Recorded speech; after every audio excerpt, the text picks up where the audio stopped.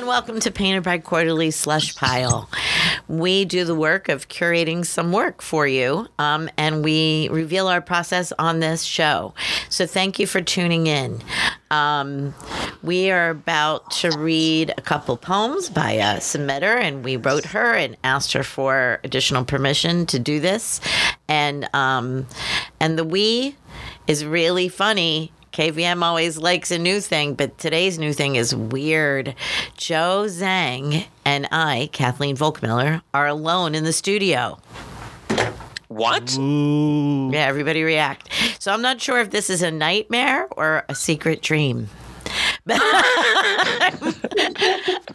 it feel like very zombie apocalypse? Like, how are we the only ones here? If we were, you know what we have in here? If we got trapped in the studio, we have a banana and a large black coffee. That's my banana. I brought it from home. Oh, he's ready to say he's not going to share his banana. All right. Oh, my God. I would share my iced coffee. So you could both be hyper-caffeinated for the zombie apocalypse. Yeah, well, I might need the strength. You know what's in here? There's like a coat, an old school metal coat rack. And it looks so much more like a weapon than a coat rack. That's what I'm going for right there. That weapon's mine. Okay. You could use that cheap lamp since you won't share your banana. I'll use the soundboard. Yeah, but you got to get them in the brain. I got a better. Does it have any sharp edges? Does like your soundboard have any? No, I just have to smash their skulls in. 4 corners. It's heavy as hell. I think he's thinking he's going to smash them. I'd like to poke him. I think you're going to tire yourself out really fast. I think you're just going to get really tired. If I used a coat rack, I can still stand 6 feet away. That's why I went the coat rack. I think that's a better plan. Oh, well, yeah, so that's happening. And then we have Jason. I think you're at home today, Jason? I am at home. I am in Brooklyn. I am alternate side street of the parking. Alternate sides of the street parking has kept me trapped in my house. So yes, I am appropriate. I will not get a ticket, but good heavens, it's so much work. It is indeed so much work. Oh my gosh. Hi, Marion. You don't have to worry about no parking out there in Abu Dhabi. You just ride camels everywhere, right? Too much. It's all camels and the public bus for me. Thank you very much. Yes, tell us about that. Yes. Well, here I am sitting in my office with Samantha. We're cuddled up next to each other. Hi. Hi, Samantha. And it's not fall here. However, the weather is changing slightly, right? It's more bearable outside. There was a fog and a sandstorm yesterday, all sort of combined. It was eerie and beautiful and gritty. People are carrying pumpkin spice lattes in a performative way, hoping that. Really? Exactly. Well, you guys, I love to bust you when you talk about how their season changes because I just looked up the weather and it's 99 degrees in Abu Dhabi today. It's 99 and the low is 85. Totally bearable. Oh my God. Yeah, we're looking at 67, but I'm still not a fan of the pumpkin latte. Like that's a sous vide. Like that's not weather. Oh, fine. All right, New York, easy. All right, but Marion, also tell our listeners, because I know that you used to always talk about looking at this or that out your window, and you recently moved off campus. I did recently move off campus, which means that Samantha and I are curled up in my office, as I said, and I have a lovely window that looks out on, get this, a park, right? So there's this like park green area. So there's birds and flowers and a ton of green on the High Line in the middle of the NYU Abu Dhabi campus. And so that's what we're staring at. And the sun's beginning to set. It's this gorgeous golden hour. And it's really just ridiculously beautiful. I love you so much, but you've told us about the garden out your office window. I want to hear about your new apartment. Tell our listeners and me anything. How far off campus did you go? get this. I moved about 15 minutes off campus, not as far as Sam. Mm-hmm. Sam lives a little bit farther than I do, but if I lean my head against the window, I can see where she lives. We're on the 26th floor, which is a jackass idea for somebody with vertigo. Wow. So we're clear, right? I'm like, I love it in here. I can't stand them. Oh my God. That's why you're not talking about the view. You never look out the window. Yeah, look out the window. Back against the wall and look out. You're like, oh my God. I was wondering, and we got to it that quickly. Thank you for tuning in to. Yeah. So that happened. I was going to say, do you remember the NYU library before they put in the screens and you just had that like vertical drop with like a barely waist high balcony? Because I would wait for the elevators with my back against the wall and I would miss the elevators because it was so terrifying. Uh-huh. Cat was terrified too. So we, the little, my talkative little cat. So she's been looking out the window on the 8th floor so she can kind of like see birds and bushes and trees and people, but she hasn't really seen cars before. So now we're in this city and like for the first day and a half, she was terrified because like the traffic looked like strange creatures, I suppose. So, but she's gotten a little bit better. I'm sure she still looks out the window, right? Does she? Is she looking at the... We have a little like sheepskin, from IKEA that she's taken over, and she shoves it against the window and basically curls up there and looks out at things. She's far more brave than me. I would imagine that that's what she would do. That's nice. I'm happy for Amia. And you get on a bus to go to work now. No, I'm exaggerating. I take a cab or get John to drive me. But I have aspirations.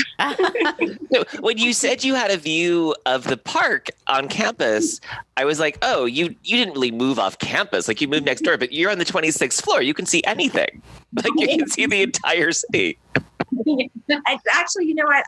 I will say this, like the city is beautiful at night. There's not a lot of advertising on the skin of buildings, but the buildings are lit up in these ridiculously beautiful colors, right? So purple, the mosques are green, there's a lot of red, and like buildings change colors. Like it really is like a giant mood ring. Yeah, it feels like Blade Runner. It does feel like Blade Runner. Yeah. Wow. That's awesome. That's awesome. So, I'm glad that you're enjoying the view even from your couch. You know what I mean? And seeing those colors and stuff. That's wonderful. Very cool. Very cool. Thank you.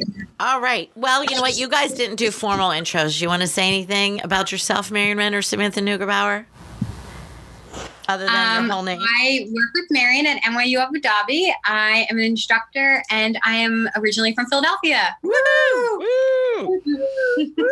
And when Samantha says like that she has spent time in Upper Darby for the longest time, people thought she was saying, no, what is it? Like, I live in Abu Dhabi. I live in Abu Dhabi, but I'm from Philadelphia. I thought I live in Upper Darby. Exactly. Right? So people mishear Abu Dhabi for Upper Darby. But actually it's because I was saying Dhabi wrong, right? So it should be with a TH, Abu Dhabi. Abu Dhabi. Yeah. So I need to just say it better. That's right. We have to practice our Abu Dhabi. Abu Dhabi. And I'm Marian Wren. I have been co-editing PBQ for some years with my favorite people who are on this podcast. Yay. All right. Well, let's get to it then. Let's get to what we do. Today we have for you 2 poems by Judith Roney.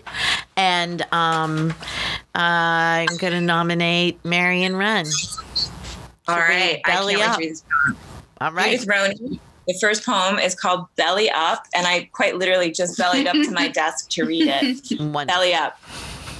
Folding room divider separates his life from the belief he'll never see his children again. Truth is, they're adults now, the 7 of them, indivisible as always. He feels they are still always against him. When he first left their mother, she carved zigzag lines into each one's minds like ice sheets fractured, called him a nut job. The divider is his mahogany, inlaid with abalone butterflies in flight over a cherry tree, never quite in full bloom. Thank you. Thank you. Listeners, while we think we're usually quiet, often a reading of a poem is followed by dead silence, and you might look at your phone and start clicking things, but it's really the sound of us thinking. So we're going to think for a minute. And it's not that we don't read them before, but it's that hearing them is really different. Absolutely. And so it's part of our movement from the individual isolation of being home alone and then actually coming back together in a group and thinking like, oh, right. I see new things. Also, like that performative quality, like having one of us read it aloud. It's like, the poet is here with us, but it's like the poet through one of the editors. And I always love the sound of other people's voices reading these poems too. So.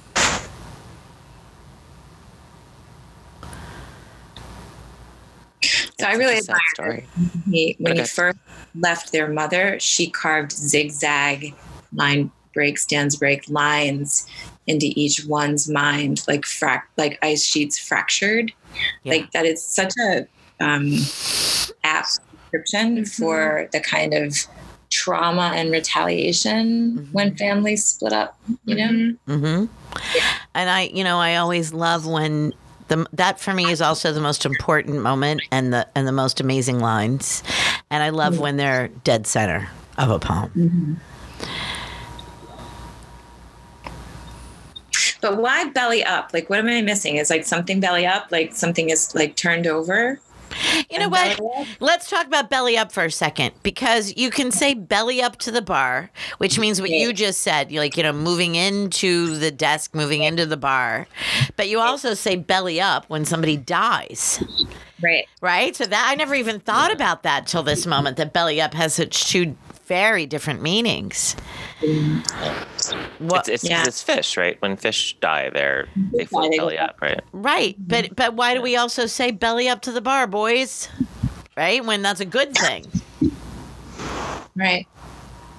Well, when I first read this, I had this image of him in a hospital room. I think like the room divider kind of made me think of hospitals, but that's not really in the poem. Like I had the sense that he was dying in part because of belly up, and I don't think that's an accurate reading. I'm sorry that I laughed. Yeah, I don't think he's in a hospital and dying. Yeah, no.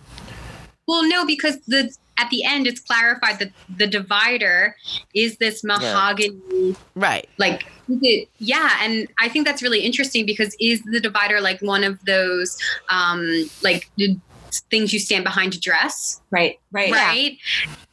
And if it end is then the divider laying flat, I guess was my question. Oh, why? Well, because of maybe it would be belly up.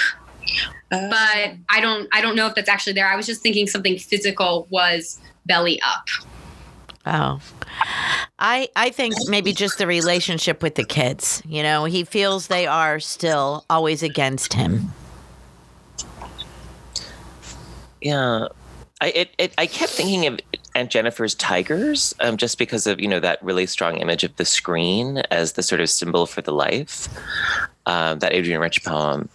But I like the way that it forms this kind of separation, that the physical space is divided as the brain is compartmentalized, even though the entire poem is kind of built around what it is that he is thinking, even though he's not thinking it. That his life has to be kind of separate from this thing that's always underneath it.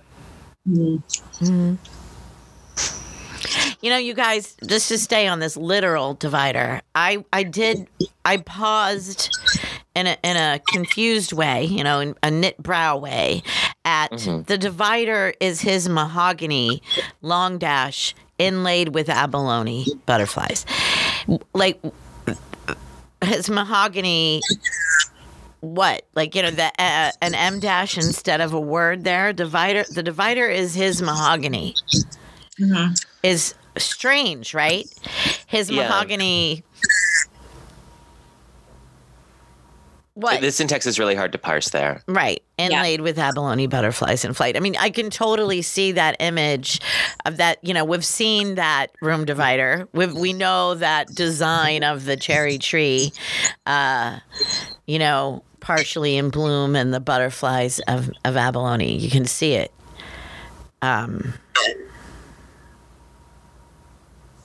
Yeah, I mean, I felt like I really wanted the poem to open up right around called him a nut job. I didn't love Zigzag. The zigzag lines didn't seem like quite the right image to me. Like I like the image of their brains as kind of like fractured ice sheets.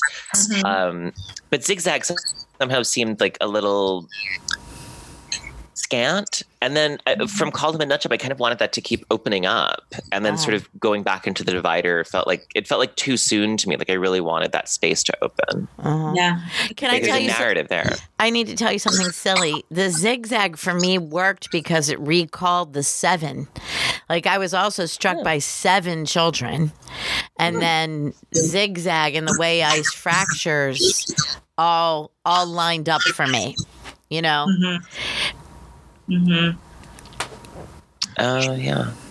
Yeah, and I guess I'm sorry, Jason. And the zigzag also like recalls the shape of that divider unfolded. You know what I mean? Sort of like the space that it would take in the room is sort of a zigzag. But I love the way you put that. There's something about the way the poem is actually super compressed between Nut Job and back to the divider, right? And I do crave more spaciousness or amplification right in that spot too. What were you going to say, Jason?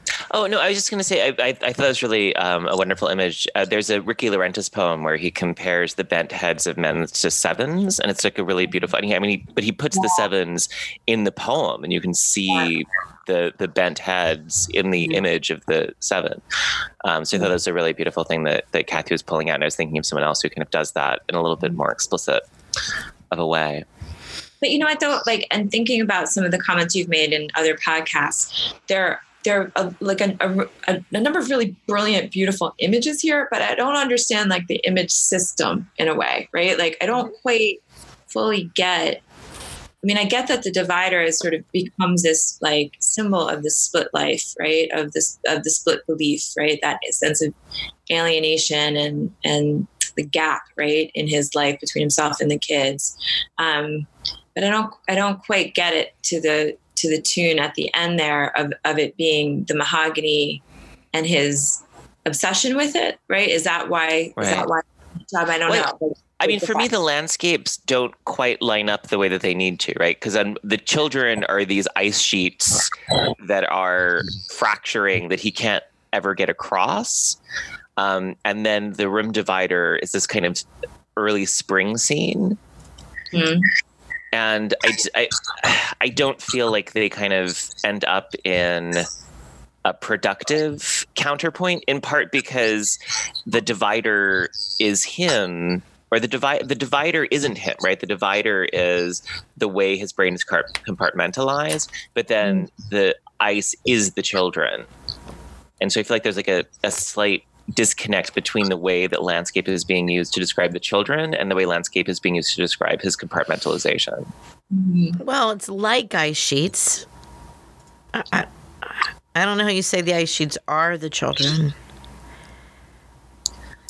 Well, I mean, that the landscape is being used to describe what the children are like, I guess. But I really want that. I really want that image to open up so much more. Like I don't quite get how the scar is the separation, right? I mean, I get that the mother is turning them against him, but I wanted more in that. Like calling him a nut job isn't enough for me. Like I feel like there's. You wanted more details of the demise of the marriage.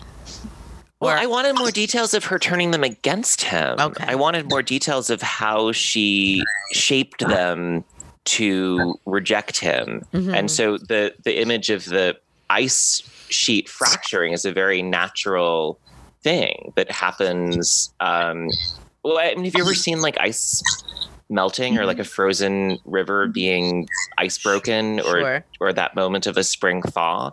Because even if you just watch like videos of glaciers coming off of, or what the ice shelf collapsing from the glacier, it's such a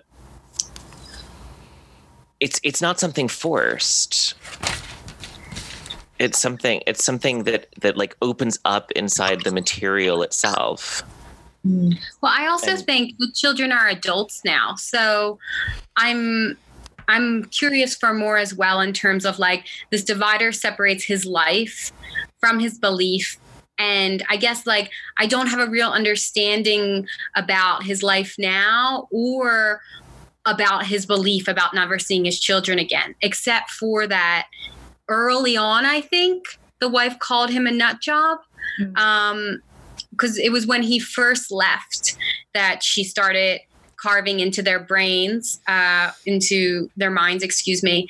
And I guess I just don't have a real place about what was so disastrous that all 7 of them are still against him many, many years later. Right. So, and just to extend that and maybe point back a little bit, I think that's why the title points in a particular direction, and then the poem begins to point in another direction. And then when I get to like nut job, that's a whole different direction, right? And then it points back to yet another direction, which is back to the mahogany, right? To sort of build on that notion of like the territories or the terrains, right, that Jason's invoking there. And I think like, you know, this is like wildly simplistic, but like even if this was a narrative about this dude's complete obsession with like a 17th century Japanese room divider, like if the divider itself was somehow the precious object that he has devoted himself to, then there's a whiff of justification for the nut job that might be enough to sustain, right? That the divider is his mahogany obsession or his, you know what I mean? His pride, right? But that's a different kind of like My Last Duchess kind of shit, right? Like turning this character into an obsessive, which isn't in the poem. Like I'm 100% bringing that, right. But that's because the poem is like sort of spinning the compass in a way. Yeah. I mean, I think that for me, the poem was very much about how you can live with something underneath you all the time that you can't, like you can't go into your meetings and, talk about how sad you are because your children will never talk to you. You can't, get in the car and like tell the cop who pulls you over that you're sad because your children won't talk to you. But over and over again, like, I mean, I really like the idea of the poem about this man who lives with this, sadness that has to be divided from his life, that he can't, he has to live his life with this absence informing it. But then I wanted more about what I wanted more about if it's going to start giving me the history of the absence, then I wanted more of that. And then the divider, it seems to rest too much on the being familiar with the divider. And I think that Kathy's attention to the divider as his mahogany, that syntax is just, it really needs it's one of those things where you're not saying what you mean to say. You're relying on us to understand what it is that you're saying, because you could only be saying one thing. Hey guys, since the other one is long, do you think that we're ready to vote? Yeah. I think so. All right, let's do it. 1, 2, 3. Okay, hold on. Sorry. Are you guys messaging? Okay, 1, 2, 3, vote. And Joe will read to me the head counts here, the thumb counts. Flipping thumbs virtually. Don't have everybody yet. And they're coming. We don't have everybody. And now we do have everybody. And this one's not going in. Thank you, Judith Roney, for allowing us to discuss it. And we have one more. And Jason, I bet you know that I'm going to volunteer you, don't you? Are you? Okay. I am. All right. Yeah. Okay. Relictual taxon. In biogeography and paleontology, a relict is a population or taxon of organisms, widespread or diverse in the past. A relictual population occurs in restricted areas whose original range was far wider during a previous geologic epoch. Similarly, a relictual taxon, e.g. species or other lineage, is the sole surviving representative of a formerly diverse group. It persists as a remnant of a once diverse and widespread population. Relictualism occurs when widespread habitat or range changes, and a small area is cut off from the whole. A subset population is confined to any hospitable arena and survives while the broader population shrinks or evolves divergently. Stranded or insularized by changes over time, the agent of change could be continental drift or an ice age. I am an exile, patina of pinned landmines scattered rampant over decades, torn paper and photos in a fen of bog water. Who knew these female organs would be the last, daughter in a line of mothers, stubborn, canny on a gangplank or an island apart as one unleashed metal while my people dwindled. In this coastal moornet, seawater rises. Hear the sigh shine. Whew. Thank you. That was a lot. While the editorial group is quietly thinking, I will quietly tell you that you really need to go to the website, pbqmag.org, and look at this one because it's written in 2 skinny columns next to one another. The stanzas are not a consistent pattern either, although the left side column has longer lines than the right side column, and the right side column has more white space altogether because there's a couple of 2 word and 3 and 4 word lines that are kind of floating all by themselves. So you really got to take a look. I'm not going to be able to describe it. Well, and I think that in this one, the 2 columns do a kind of side-by-side work of the first one seems to be the voice of a poet or a speaker that's explaining a biological phenomenon. And then the second column is the voice of a member of that phenomenon. So it's spoken from within the experience that's being described on the left. Right. I agree wholeheartedly. I love this poem. All right. I'm sorry to jump in. Terrific. Everything that you're saying makes me love it even more, right? Like the sort of steady, sort of like rich, like lexicon on the left-hand side describing this predicament, environmental predicament, right? And then on the right-hand side, the I coming forward. And I love the way the poem made me stop and not know how to read it right away. Do I do left and then do I read across to the right? Like, are these big, long lines with a sort of gap in the middle? Do I read it top to bottom on the left and then top to bottom on the right? So I really love Jason's choice in reading it the way that he did, because it really gives me a sense, right, of the context, the predicament, and then the voice within the predicament. Love it. Yeah, because it also makes some sense. There is a kind of dialogue if you read across. I would also have read as Jason did, top to bottom of one and then top to bottom of the next. But in biogeography and paleontology, I am an exile. Mm-hmm. Is how that the lines of each column read, the first lines of each column. And you can play with that throughout. So it's very interesting on the page. I really like it. I really like it after representative daughter. Mm-hmm.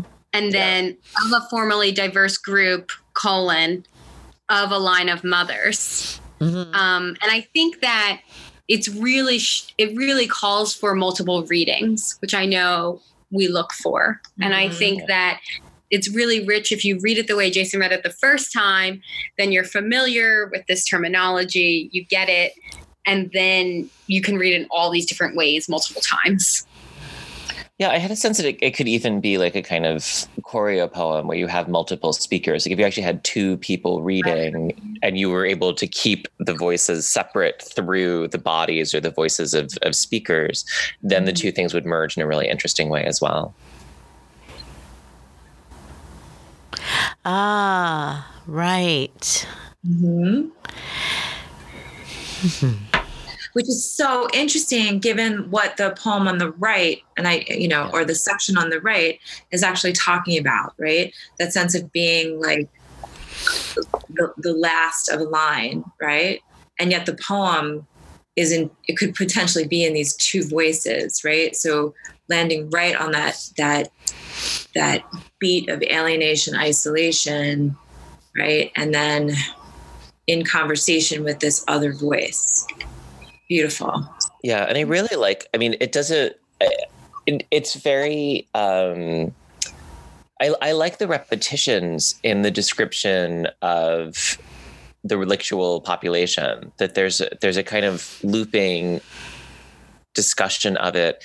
And it's a very kind of, I don't want to say clinical. It's very scientific. It's very objective and very sort of, I don't know. I'm having a hard time articulating this, but it does it creates a really nice tension between the objective description of a scientific language and the monologue of I'm the last one. Yeah.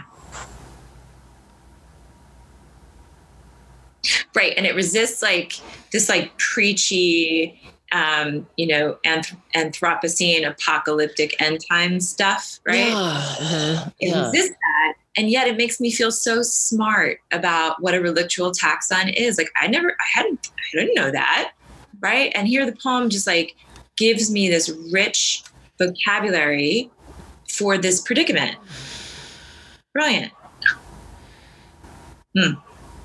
Yeah, because I feel I've read poems before with PBQ where there is a definition of something in a poem, and it can feel didactic. It can feel a little bit separate than the poem. Mm-hmm. But I almost feel like the poetic eye here on the right-hand side, I don't begrudge this person for looking this up in a way or telling me about this. Mm-hmm. Like I feel educated, and I also feel like the awe and the wonder of this, that I think this person or this plant or this fauna in exile might feel too. Mm-hmm. Mm-hmm. Because it's not even clear to me if this I is a human being, which I like as well. Mm-hmm. Because sometimes it's inanimate objects or not, Mm-hmm. I love that we've gotten all this heady intellectual stuff, right? And then our last 4 lines are, in this coastal moor nest, sea water rises, hear the sigh shine. Mm-hmm. Wow. I could stay in just those last 4 lines and keep reading them over and over. Right? Mm-hmm. Yeah. The only thing I don't love, one little thing, is I don't like the punctuation at the end of Ice Age. Because I feel like that's telling me how to read this in a way that pauses me after the left column. Yeah, that's fascinating, Sam. Thank you so much for pointing that out. So, listeners, the entire poem contains 1 piece of punctuation, and it is a period at the end of the first column. There are some colons and some parentheses, but yeah, that's the only period. Sorry, I meant commas and periods. Yeah, pausing. There's no pausing. And I think that the line breaks are actually very, very, very well structured in this poem. And the line break acts as a form of ambiguous punctuation here. And then that 1 period, it didn't bother me, but now that you pointed out, I agree it is inconsistent.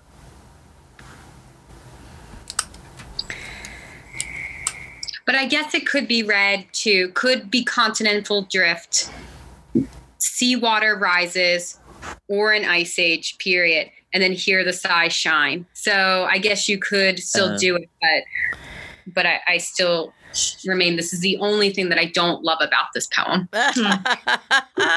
A dot. Everything else I love. The dot bothers me.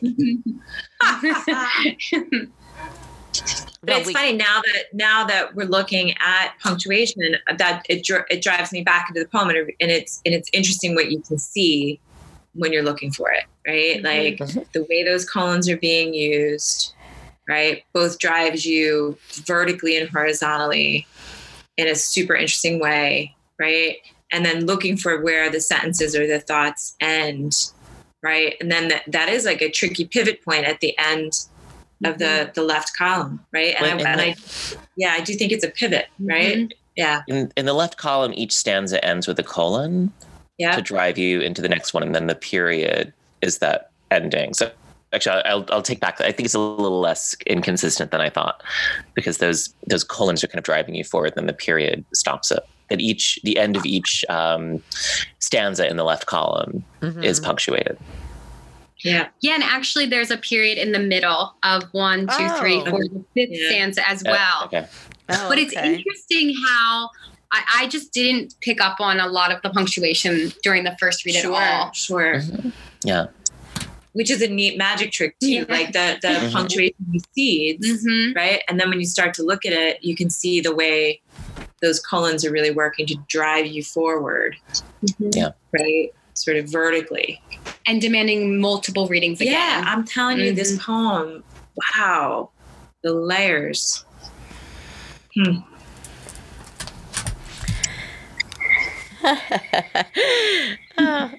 sorry. I don't know why. I'm just imagining listeners like having to go look. Like at this point, we're talking about how it looks so much. There's no way I could be hearing this. Yeah, and not looking at it. Yeah. Yep. You know what I mean? I was just talking to my students about this too, how it's like really important for literary critics, right? Or even film critics to have this capacity to represent a text in their own writing. Like that's the first thing, right? Like that you have to be able to represent or describe the other text in your own text in a beautiful way. There's no way I don't know how to possibly like, poor listener, dear listener, you got to look at this thing. Yeah. Right? Yeah. Yeah. And I like the way that the left column is this sort of expansive, Latinate, scientific looping, and the right column is this very sparse Anglo-Saxon experiential narrowness. I think that the contrast between the two is really nicely constructed. Right. Yeah. Yeah. I mean, I pointed out one moment and Sam pointed out one moment of the left and the right speaking to each other, but there's so much of that, you guys. I mean, you really do have to go play inside this poem for a while. You know, let me just read this little part across. Changes and a small area on an island is cut off apart from the whole. A subset as one population is confined, unleashed metal. Isn't that great? That's reading across in the 1, 2, 3, 4, fifth stanza down of the, I don't know. I think it's just, you got to go play inside this for a while. I think what else is interesting, and I know we have different opinions about bringing up the other poems of the author, but the other poem too is about division. And even if we didn't believe it worked quite as well maybe as this must be something that's of interest to this poet. And I really like that kind of echo. That's neat, right? Like a solid preoccupation. Yeah. And now you're making me want to go back in Submittable and read the one that got away. Because one of these was published elsewhere. We couldn't look at it today. So now I want to read the one that got away. You guys, I'm thinking maybe we're ready to vote. I think so. I think so. All right, let's do it to it. You guys flip thumbs. Just flip thumbs for me so that I know that you have done it even as you type, right? 1, 2, 3, flip. And it's unanimously in. Woo-hoo. So I have to tell you guys this. I have to tell everybody this. This is so not about the poem. I'm sorry. We'll go right back to the poem, but flipping thumbs. A very good friend of mine cut off the top of his thumb. What? No. Why? Yeah, Alan Mayer. I know you know him. What? Was he doing? Alan Levine is a carpenter and a cabinet maker and an artist, and he works in wood. and he was working on a piece. Hi, guys! He was working on a piece, and he cut off the top of his left thumb. Oh my God! How much of the top of his left thumb? So much, like the most inconvenient amount, because it was too little to be sewn back on, but so big that they actually had to like come down a little. Like his whole nail bed is gone. He'll just have, so he has a joint, but yeah. Right. And he is so upset. He is so upset. And I have to tell you that like the craziest thoughts hit me. I was like, how are you going to text? And I'm like, how are you going to ever do this again? Right? And that's it. That you're making a thumbs up symbol there. Right. I'm making a double thumbs up symbol. So flipping thumbs. But anyway, sorry, Judith Roney, to go right into the flipping thumbs, but I just had that image in my head. But Judith Roney, I'm giving you my double thumbs for sure. Like all of our thumbs are. Relictual Taxon is going to be with me for a long while. It's a beautiful poem. I feel really lucky that we get to publish it. But I do hope Alan gets like a prosthetic thumb. Like, can he get like a fake thumb? He's going to look into that. Yeah, because he does feel. I mean, his joke about I said, "Oh my God, how are you going to text?" Like, try to make light of it, and he said, and he goes, "Oh, I only poke with one finger anyway, but I'll never be able to be really excited about something." And he putting both thumbs up. I mean, this just happened, and honestly, he had the best moment of his life 3 days before that. He saw Hillary Clinton sing Frozen with her daughter and grandchildren. And wait till you hear it, guys. Wait till you hear it. He didn't say anything to the girls. He just ran.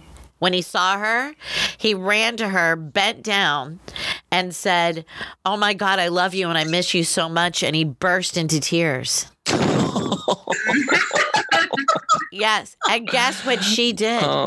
She reached out and put her arm around him. And he said, "I can't believe what's happening," like through his sobs. Yeah. And she said, "You, neither can I." And she was really warm and gracious, and he could not stop crying about it. Like they said the rest of the entire day, he just wept. And I kind of love him so much. I know, I do. I love him so much. And he, like, honestly, I cried when they told me that, because he was, he very, next to me, he might have been the most upset person I knew. So, and his love for Hillary's, like, was even more specific. He had heart pain because of his love of her as an individual, as much as what it meant for our country. Anyway. Well, speaking of empathy earlier, right? Like someone with empathy, right? Yeah. Right. Mm-hmm. Oh, you guys are so gorgeous. I just took 1 million pictures, and we're going to have to put them all up. I have my eraser head hair. I have podcast hair. My hair is not camera ready. Right, I know. Here we are at 9 a.m. and Jason gets to be at home, and Marion and Sam, for you, it's 5 or 6. Yeah. I'm the one who hates morning the most, Jason Schneiderman, and I'm putting on my headband. Bring that headband. Take another photo of you with the headband on. Dear Slushies, we never get to actually see each other because the bandwidth is always a little dicey. So we're relishing this opportunity to I don't know, touch each other. Can I see Jason? Yeah, I got to take a picture of Jason now with his hair all smoothed out on his scarf. Now that he has his babushka on. Babushka. They're great. Oh gosh, I could be in a house dress right now in a babushka, but I'm here drinking a nice coffee.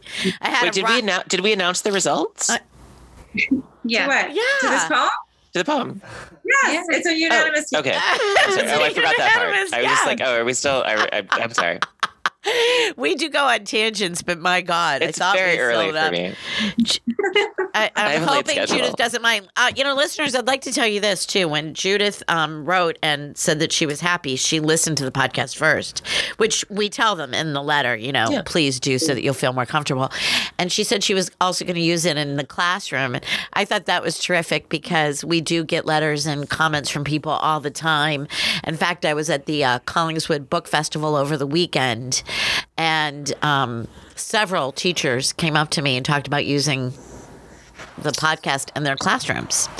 So listeners, if you haven't thought about that, recommend us to anybody you know who's teaching poetry and creative writing and things like that. I don't know. You might have to do your own bleeping though, Joe. Is there a way they can bleep out every time we say fuck? Fuck that. I'm not doing that. No, I don't want to do that. Is there any way they can do that with the recording? I want to jump on this and say, Try. I'm a big fan of the journal The Common. Jennifer Acker's the editor. Yeah. And she's got a great section on her webpage on the that is, to teachers about how to use a literary magazine as a pedagogical tool. And I know that's something that we've done at PBQ, and you've done that so brilliantly at Drexel University, Kathleen. But it's super cool to see how Jennifer is actually adding that right to the website as just a list of sources that are relevant for how to use literary magazines in classrooms. That's so I just cool. want to point the slushies in that direction. Well, love for the Common and Jennifer Acker. Right. That's very interesting. Let's talk about that off air in a minute. All right. I guess we should wrap it up unless anybody has anything else they'd like to say that they're reading or recommending or talking about, thinking of. I want to say congratulations to the poet Jill Maggie. She lives and writes here at NYU in Abu Dhabi. And she just had a new book come out on Nightboat, and it's called Speak. And we're great big fans of both Nightboat and Jill Maggie here at PBQ. So nice. Congratulations and love to her. Great. Mm-hmm. All right. Yeah. We'll put a link on the show notes. So thank you, listeners, for listening. And please let us know how we're doing, what you think. If you use us to teach, if you use us to teach what not to do. I mean, I don't know. Thank you, everybody. And thank you especially to Judith Roney. Woohoo!